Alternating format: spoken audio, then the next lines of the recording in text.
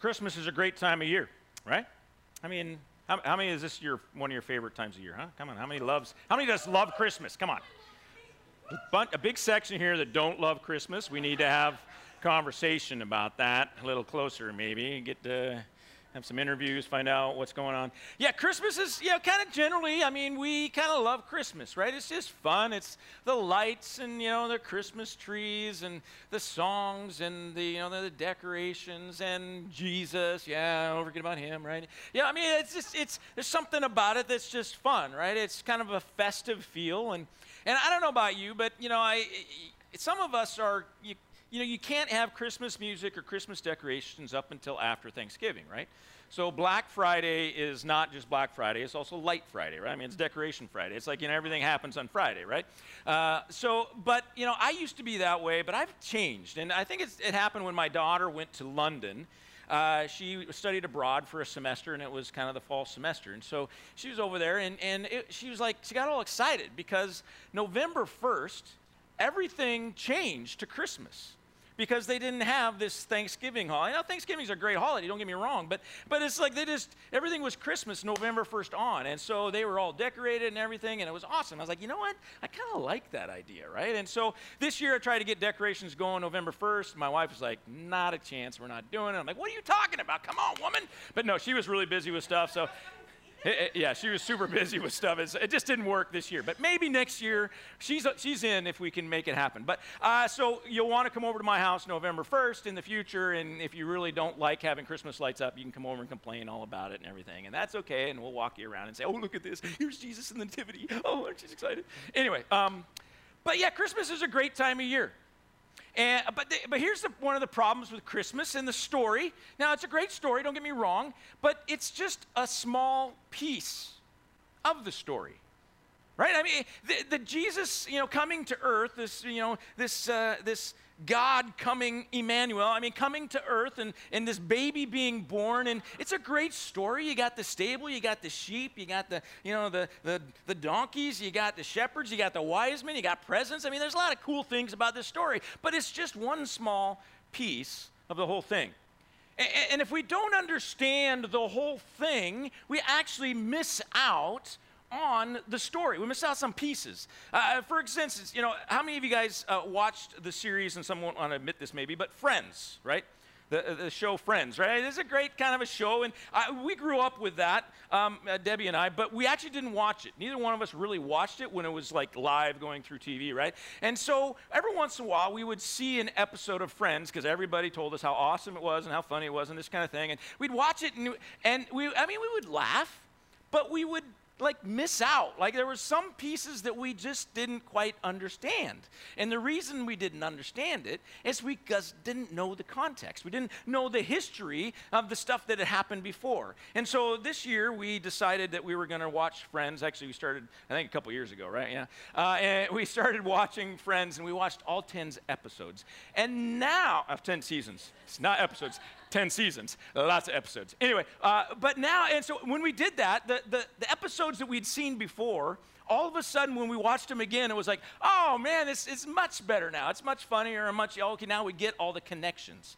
And it's the same with our Christmas story, right? We can do this with any story. Sometimes we break it down into small snippets. But if we take it totally out of context from everything else, we miss some of the stuff that's going on in the very story of this Jesus coming to earth. And so this morning, I actually, as I was prepping the message, and I know we're doing a Hark the Herald Angels Sing series for 3 weeks as kind of go through that, but as I was prepping this message, I was like, wait a second, I feel like we need context.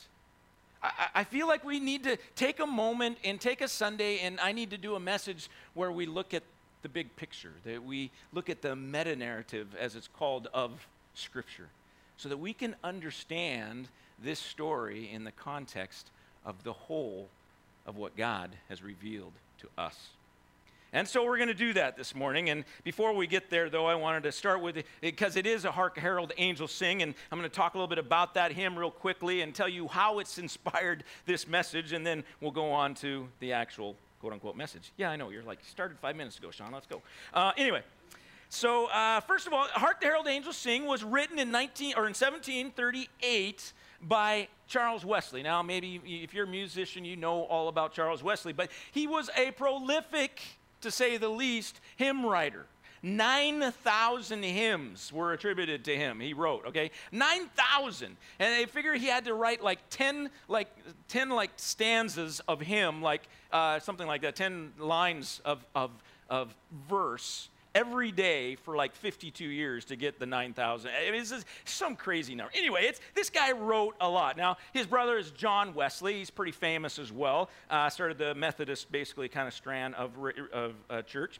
But he had a good friend named George Whitefield. Now, George Whitefield is pretty famous as well, right? And so George Whitefield was a great and prolific preacher, right? And he did a lot of preaching and just kind of went around. He was known to be actually quite dramatic in his preaching and crying on stage and this kind of thing. And but anyway, George was a great guy, but he was really good friends with Charles Wesley. And George contributed to this hymn by changing a key line. So originally, the hymn read, "Hark how the welkins ring, glory to the King of Kings." That's how Charles Wesley wrote it. Well, George didn't like that, and so he changed it to "Hark the Herald Angels Sing, glory to the newborn King."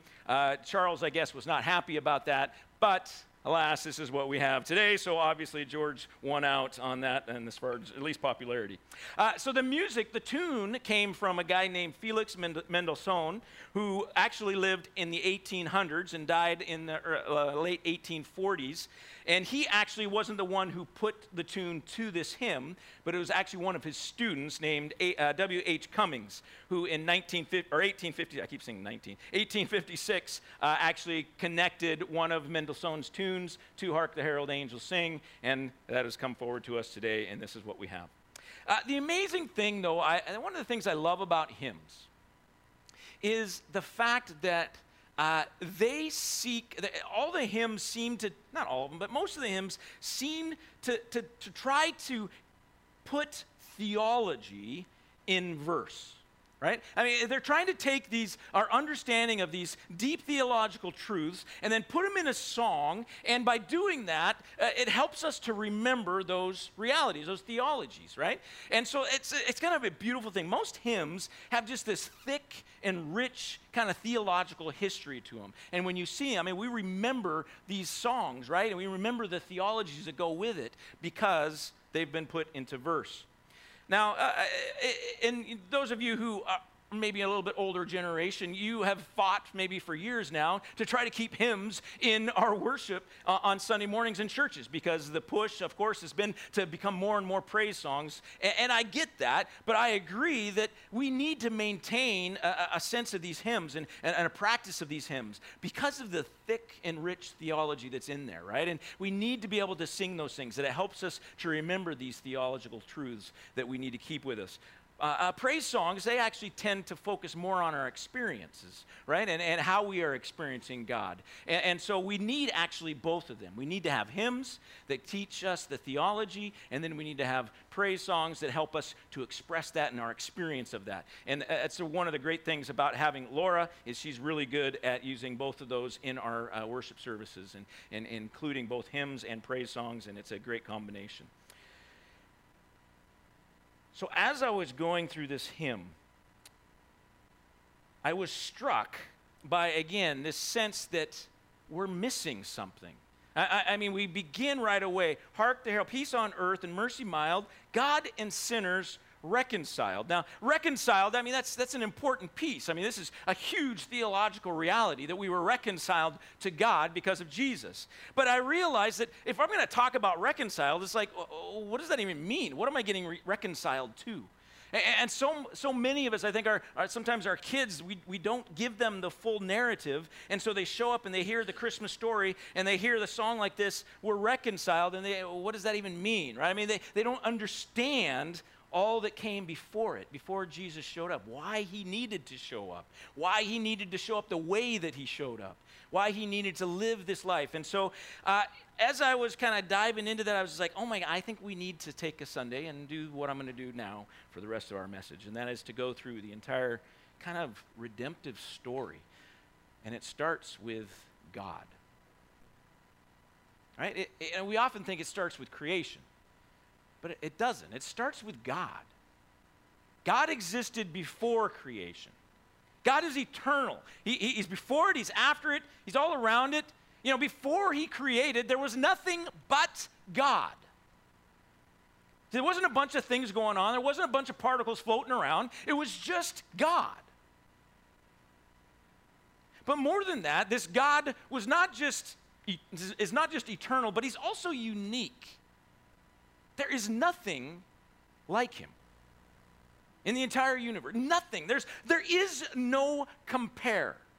He has no rival. Now, this is the struggle that we have in trying to understand God, because there's nothing in our existence that compares to God. And so every time we try to, explain God by using some experience that we had or something that we see in this life, it's always going to be lesser than who God actually is.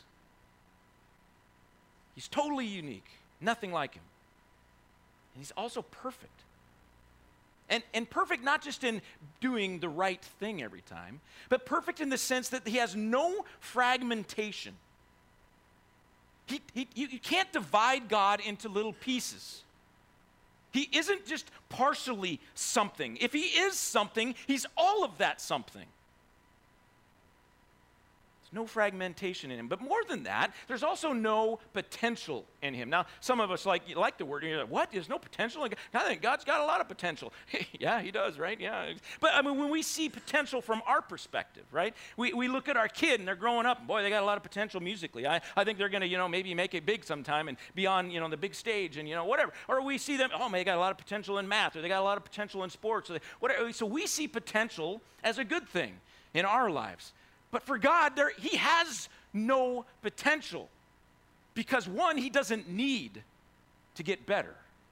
He doesn't need to change. He is perfect the way he is. But more than that, he has no ability to change. I mean, if you are perfect, right, then changing means that you're now either, one, more perfect, which means that you weren't perfect before, right, or less perfect, which means that now you're not perfect anymore. Right? So God cannot change when we understand that he's perfect. He has no potential. And this is actually a great truth for us, to know that we have a God who will never change. He's the same yesterday, today, and forever.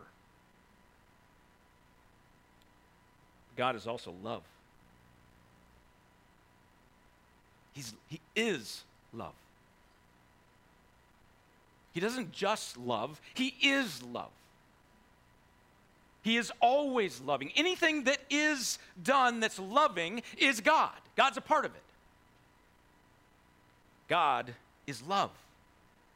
There's never a time when he's not loving. There's never a time when he ceases to be love. Contradictory, it seems, to this, he's also just.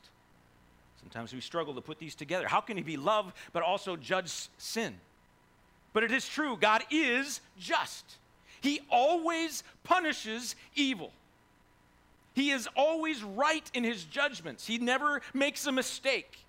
He always makes the right judgment. He is totally just and will always punish evil. As a matter of fact, it could be said, and it is said, and I say it all the time, but God cannot be love if he's not also just. Because a loving God who allows evil to persist is no longer loving. It is the fact that he is loving is why he is also must be just.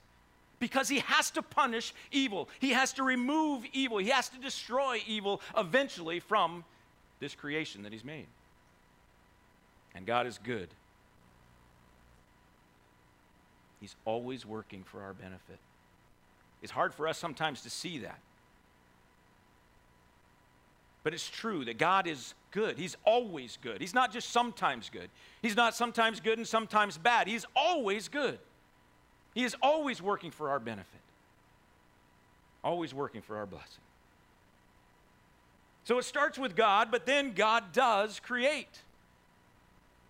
He creates this universe. He creates all that we see, all that we experience in this world. He created it all. But understand that first and foremost, he created it out of his love as an example, actually, of his love. When we look around creation, when we look and see what God has made, it just screams that God loves us. All the blessings that he's provided, all the things that, exactly what we need, it's all here. He's given it to us. But more than that, his creation was made as a receptor of his love. He's designed us to receive his love, to experience his love, to know his love. God created humanity a little bit different than the rest of creation in order to fully embrace his love. We've been created in his image, which means that we've been created with at least two things. There's more than this about image, but I'm just going to focus on two things. Two things about being created in God's image means that we as in humanity, we all have the ability to be in relationship with him. See, relationship is the key for us to be able to really experience love and to share love. We can't really love an object. We can only love the things that we can be in relationship with. We can only receive love from the things that we can be in relationship with. And so God created us in his image in order so that we can be receptors of his love, but more than that, so that we can share his love back to him. The second way that we are created in his image is with free will. See, if he had created us robots, again, he would not be able to express his love to us, and we couldn't express our love back to him because there'd be no way to have a relationship. The only way to have a relationship, and a loving relationship, is for there to be free will, where people get to choose whether they're going to love each other, because love is always a choice. Here's the amazing thing about creation, though. We get critical sometimes of God and this creation that he's made, and we begin to ask questions. Why did you make it this way? I mean, why couldn't it have just been Adam and Eve? They just never ate of the apple, and we all get to enjoy this amazing, perfect life for all eternity. Why do we have to deal with this sin thing? Why can't you just, get rid of sin? Why do we have to deal with all of that? But here is the truth. God is all wise. And he knew and knows the best possible creation of all of the possible creations that could be made. And the one that he made is that best possible creation. See, for us to say, hey, God, I don't understand. Why didn't you make it this way? I'm sure there's a better way. But understand, we have a God who understands and knows. He knows all things. He's all wise. He knows all the possible ways that could have been done. And he knows that this is the best one because he's a good God. He's a loving God. So when you're wrestling with the struggles of this life and the pain that we sometimes endure, can we just remind ourselves that this is the best possible creation that could be made, and give praise and glory to him for that. So after his creation, then of course we get to the rebellion. Adam and Eve, created for relationship, created with free will, but then they have a choice. See, the understanding, though, is that Adam and Eve, we need to understand that there was no tendency within them to sin. They had no sinful nature. They were created without a sinful nature. They're created perfectly by God. And so we understand when they sinned, it wasn't because they had to. It wasn't because there was something inside them that was pushing them to. It was totally a choice that they made on their own. More than that, there was no reason for them to sin, right? There was no reason for them to rebel from God. God was a loving Father. He cared for them, gave them all that they needed. It wasn't like God was lacking in some way, and so, we need to take care of ourselves because obviously this God can't take care of us. No, there was no tendency of them to sin, and there was no reason for them to sin. But when temptation came and challenged their perspective of who God was and his goodness, they made a choice, a free will choice to rebel. The amazing thing is that this one act of sin, this one act of rebellion, due to God's perfect economy, condemned all humanity. Again, this is something we struggle with sometimes. I mean, it's not fair, right? I mean, Adam and Eve sinned. Why do I have to pay the price for that? Why does all of mankind in humanity get condemned because of Adam and Eve? Why do we all get born with sinful nature? Because of their mess up. I mean, it's not my fault. But again, of all the perfect or all the possible worlds that God could have created, this is the best one. So next comes condemnation. Because of our rebellion, there's condemnation. Well, what does that look like? First of all, it's a severing of our relationship. We're created for a relationship with our Creator. We sin, rebel against Him, and now that relationship is severed. We lose relationship. We also experience the justness of God, because God's nature requires that He punishes all rebellion, all sin, all evil. He's got to punish it. More than that, He needs to destroy it. He cannot allow evil to persist. Now, He is allowing evil to be around for a while, but He will, in the end, in the eternal kingdom, right before that begins, right, He will destroy all evil.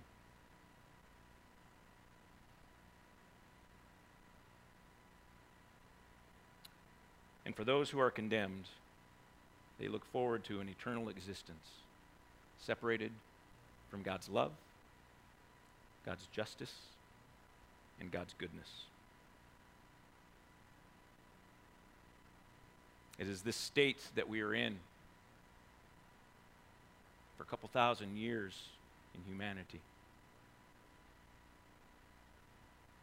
Struggling with sinful nature, struggling with trying to make it through, but also knowing that at the end of our life, we're going to die. And we're going to pay the price for our sin. And then Jesus showed up. The birth. This is why the birth is a big deal. Thousands of years of struggling and striving to do it on our own. The Old Testament is, the laws and everything, they're there to show us, first of all, what is God's will, but also to show us that even if it would have been us in the garden, we still would have failed. We still would have sinned. We still would have given in and made the wrong choice and rebelled against God. And so for thousands of years, the people of the world are struggling with sin, struggling with sinful nature, struggling with the reality that they're all going to die, fearful of that day when it comes, and trying to escape it as best they can, knowing that they'll pay for their sin. And then Jesus shows up as a baby. He was created, actually, and I want to be clear about this. He was created, the man was created like Adam. See, Jesus existed for all time. He's God, right? He's with God before creation began and all of that, John 1, chapter 1. But Jesus, the man, was created like Adam. He was created in relationship, with the capacity to be in relationship with God, and the capacity of free will to make his own choices. You see, he was born from a virgin because that was the way to protect him from the sinful nature that Adam had passed down to all who came after him because of his sin. So that's why we have this virgin birth, is because God needed to create another man like the first Adam, that was free. Again, able to have that choice in relationship. And because of that, Jesus is our second chance. Yeah. And Jesus took that second chance and he lived perfectly. He loved perfectly. He chose to love every time. He chose to live out a loving life. He chose to follow Jesus, even though he was tempted. He was tempted in every way that mankind has always been tempted. The same things that came to everyone else came to Jesus. But when it came time to make a choice, he chose to follow God. He always did God's will. And by doing so, he fulfilled the law. He lived that perfect life that Adam and Eve didn't live. But then he comes to the end of his life, and he dies. See, the economy of God is that when you rebel, you face his wrath. You are condemned to death. You face the punishment for your sin. But Jesus never sinned. And then he dies. This is not right. What happened? Jesus isn't supposed to die because he's never sinned. He shouldn't have, death should have no power over him. Yet he died. He was perfect and he died, but why did he die? He died so that he could take our punishment. See, he received what we all deserve. And he did it willingly. Right? Sometimes we can think that, God the Father said, all right, Jesus, this is the plan. You got to do it. So head on down there, be a good boy, do your part. No, that's not it. God the Father loves us, but Jesus willingly came. He always had a choice, even up to the end, the last moment. This is what the Garden of Gethsemane is all about. On the night he gets crucified, is this struggle point. God, if there's any other way to save these people, let me know, because I'm really worried about going through this. This is going to be a tough one. And he still made the choice. He willingly made the choice. He wasn't manipulated into it. His arm wasn't twisted. And when he made that choice and he died and gave his life on the cross for us, God's wrath was satisfied. You see, because God is just, he has to punish sin. He can't just overlook our sin. He can't just say, okay, you were pretty good today, so we're just going to let that one go, all right? And we're just going to No. That God, who is just, has to punish all sin. And all sin was punished at the cross.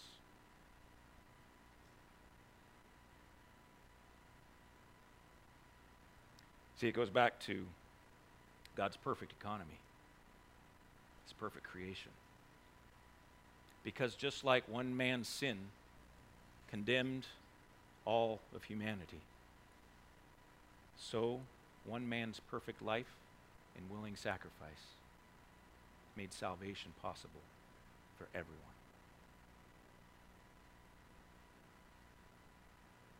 And then he rose from the dead. After 3 days in the tomb, he's dead, right? He's probably starting to stink a bit by now. 3 days, right? His body's starting, this is the idea that it's not just, he kind of fell asleep for a couple hours and then he came back. Oh, well, look at, he rose from the dead. No, he was in the tomb for 3 days. The sword was pierced his side and blood and water flowed. He was dead. But then he rose. And he was the first of his kind to rise, because others had risen from the dead, right? Even Jesus had brought some back from the dead, but they would die again. Jesus, no, he was the first to rise from the dead, to never die again. And because he rose from the dead, two huge things happened. First, he broke the chains of sin. See, because he paid the price for our sin, now that God's wrath had been satisfied and poured out on him and made payment for all that sin, now we are freed from that sin. We can now make a choice again. We're given the free will that we were created with at the beginning of time. We can now, once again, make a choice to not sin and to choose Jesus. But more than that, he stripped death of its power. See, death had commanded mankind for thousands of years. Everyone knew that someday, at some point, they would be in the grave. They could never avoid death. But then Jesus rises from the dead, the first time ever, and destroyed and stripped the power of death over mankind. And now we can have hope for eternity, to know that just like Jesus, we can rise again. And because of these amazing truths, that the chains of sin have been broken and death has been stripped of its power, we also have been given reconciliation. We have freedom once again, that free will to choose relationship with Jesus. And this is what reconciliation is all about. You see, without the context before reconciliation, what are we getting reconciled about? Why is this a big deal? I mean, I just need to say, I'm sorry, God, that I made those sins. Can you just forgive me and let's move on? Now, that doesn't work. The reconciliation is bigger than that. We need to understand the eternal implications, there we go, the eternal implications of our sin. And that it's not just a matter of us saying, I'm sorry, that we needed someone to die for us. We needed Jesus to show up. This is why he had to show up as a baby, because he needed to live the life of humanity. He needed to be a real man, not just a God man. He needed to be a real flesh and blood man who has lived among us, who has been tempted in every way like we are, and said no to those temptations and instead loved God in return. We needed all of that. We needed someone who would live that perfect life and then willingly give their life at the end in order to take the punishment for our sin. That is the only way that we have an opportunity for reconciliation. It's because of all of these things that we can now choose God. But now we don't choose him alone. We choose him through Jesus, the mediator. You see, because it's his righteousness. We can't live righteous right now, not until we get to eternity. We can't live holy. And it's not about our ability to live holy lives. It's about the fact that Jesus lived that holy life. It's about us bowing our knees to Jesus as Lord. See, this is the way God designed it. This is the economy of God. Is that if we want access to him, if we want to enjoy that relationship again, we can only do it through Jesus because of his righteousness. And that way, none of us can brag. Right? None of us can say, oh, look at me, God, I deserve this. We're all sinful. But also, it means that it's all about grace. And it's a way for God to pour out his love into our life, knowing that we don't deserve any of it. The moment we bow our knee to Jesus, God accepts us. He receives us into his family. We don't have to live our life right, and then he'll accept us. We don't have to jump through all these hoops in order to make him happy and appease him. He's already been appeased. Jesus took care of that. We don't have to go to church. We don't have to do all of these things. We don't have to, go and become an evangelist. You don't have to be a missionary. You don't have to do anything except for bow your knee to Jesus as Lord, and you are saved. Accepted into God's family. But once we are saved, it does lead to this thing called sanctification. This is something I've been spending a lot of time as we've looked at, we've cast new vision for our church and talking about that, because I think we need to have a clear understanding of what sanctification is. Sanctification is not about us trying to gain relationship with God. So often we think, we come to Jesus and we bow down and we kneel to him as Jesus is Lord, and then we stand up and we begin to work to try to get closer to God, try to develop that relationship. I want more of God. No. At the moment we bow our knee to Jesus, we receive all of God. He cannot be fragmented. If we have God, we have all of him. If we're in relationship with him, we have all of that relationship. It's not about us striving to get more of Jesus. It's about us recognizing what we already have and trying to enjoy it. It's also not about righteousness. We think, sanctification is all about me living a holy life, about me living righteously, about me, towing the line. That I've got to make sure, if I don't do this right, well then, God's going to get mad. Like somehow that sin isn't already paid for. But this is how we live sanctification. We're trying to, it's all about behavior modification. If I get my behavior right, then God will be pleased with me, and then I'm going to get more blessings. But that is not what sanctification is about. It's about enjoying the righteousness of Jesus. Yes, we want to live rightly, but not so that we can gain appeasement from God or blessings from God. We want to live rightly because we are so thankful for what Jesus has done for us.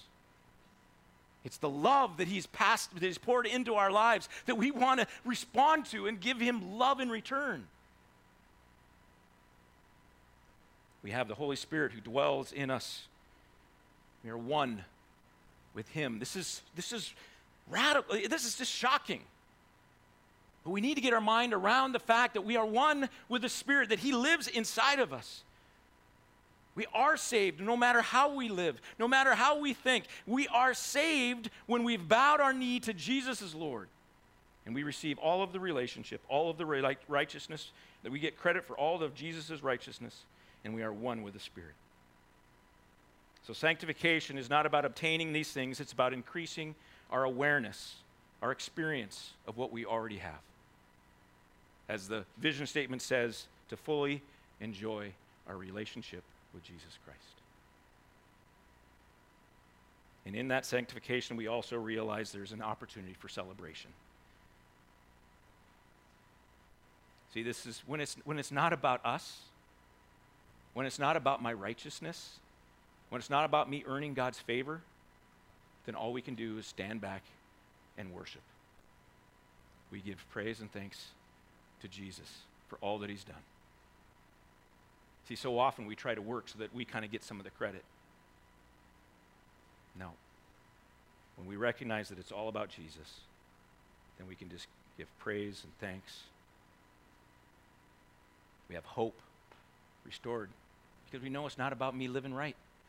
Folks, we're going to continue to mess up, right? We're going to continue to sin. We're not going to be able to do it.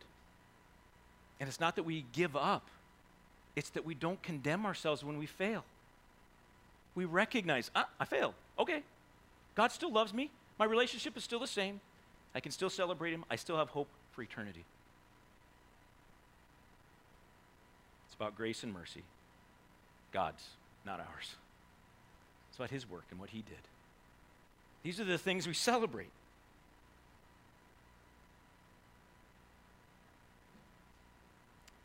We celebrate by giving our life to proclaiming God's love, God's justness, and God's goodness. All right, the final kind of point of the story is eternity. This is what we're all looking forward to. Jesus returns, right? I mean, this is my excitement thing, right? This is when the party really begins, right? Jesus is coming back. He's going to return. He's going to come here, and when he does, he's abolishing sin. He's abolishing and wiping out evil, and all the consequences of sin and evil are going to be gone, and now it's just going to be this amazing, perfect existence. It's going to go back to, in a sense, the original order of things, the way God originally created it, to be perfect and to be loving and to be walking in the garden with God, side by side. Beautiful thing. And at the end of time, those who have rejected Jesus will go on to eternal destruction. And those who have accepted Jesus will enter this amazing eternal kingdom. And in that eternal kingdom, we will experience the full benefit of this relationship that we have, the righteousness of Jesus, and the indwelling of the Spirit.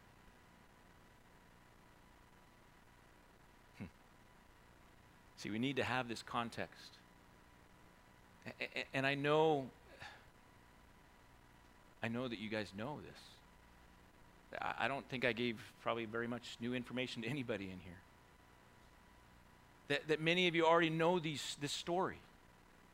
You've already understand kind of the biblical scope, the biblical narrative, and where this is all coming from. And we just kind of automatically think about it when we get to maybe the birth of Jesus, right? It's Christmas, and we talk about the birth of Jesus, and we don't talk about stuff beforehand because, it's just about the birth of Jesus. But in our heads, we're going, oh yeah, well, that's because of this and this and this.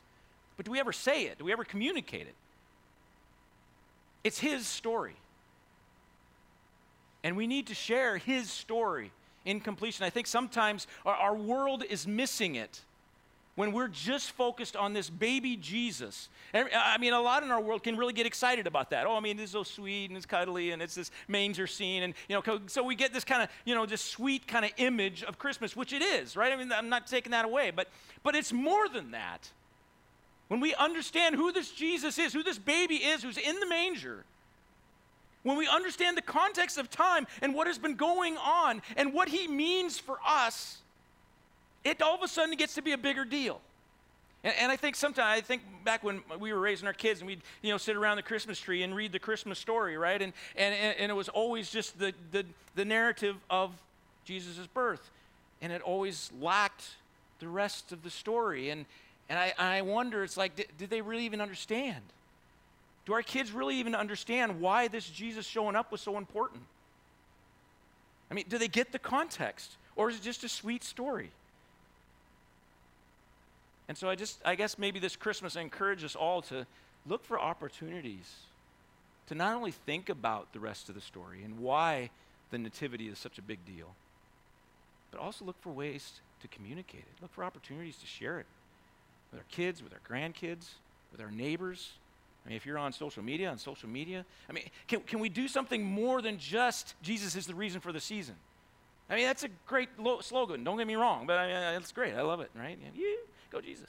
But can we, there's more to it, right? That kind of dumbs it down to a point where sometimes we forget, well, why is Jesus the reason for the season? Just because he was born at this really cool time, as a virgin birth, and I mean, in the stable, I mean, it was all cool, there's a big star, and they got the sheep bang, going all around, right? Is that why it's a big deal?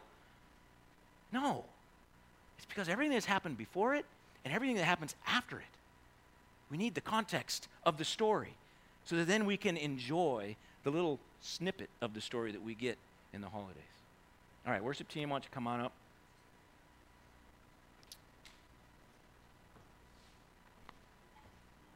Christmas is one of my favorite times of year, and I confess that, as the Lord led me in this message, I found it a bit convicting for me, too, as I even just shared about the raising of my own kids and not giving maybe them the whole story. It's not that they didn't get it other places, but, I mean, to put the Christmas story in context, I think is important. And so I find myself a bit challenged by that as well as I look to the next few weeks and how I can do that. What can I do to draw attention to the bigger story? The truth is that people aren't saved by the baby Jesus. They're saved by the risen Lord. And so, if we're only focusing, I think, on Jesus, I think we just need to expand it. It's an opportunity. Anytime we're talking about Jesus, it's an opportunity to share the gospel, right? And so, may we just, I guess what I'm asking and what I'm encouraging myself to do, let's take those opportunities to share the gospel, the whole story, not just the baby story, the whole story, to anybody that God leads us to and gives us the opportunity.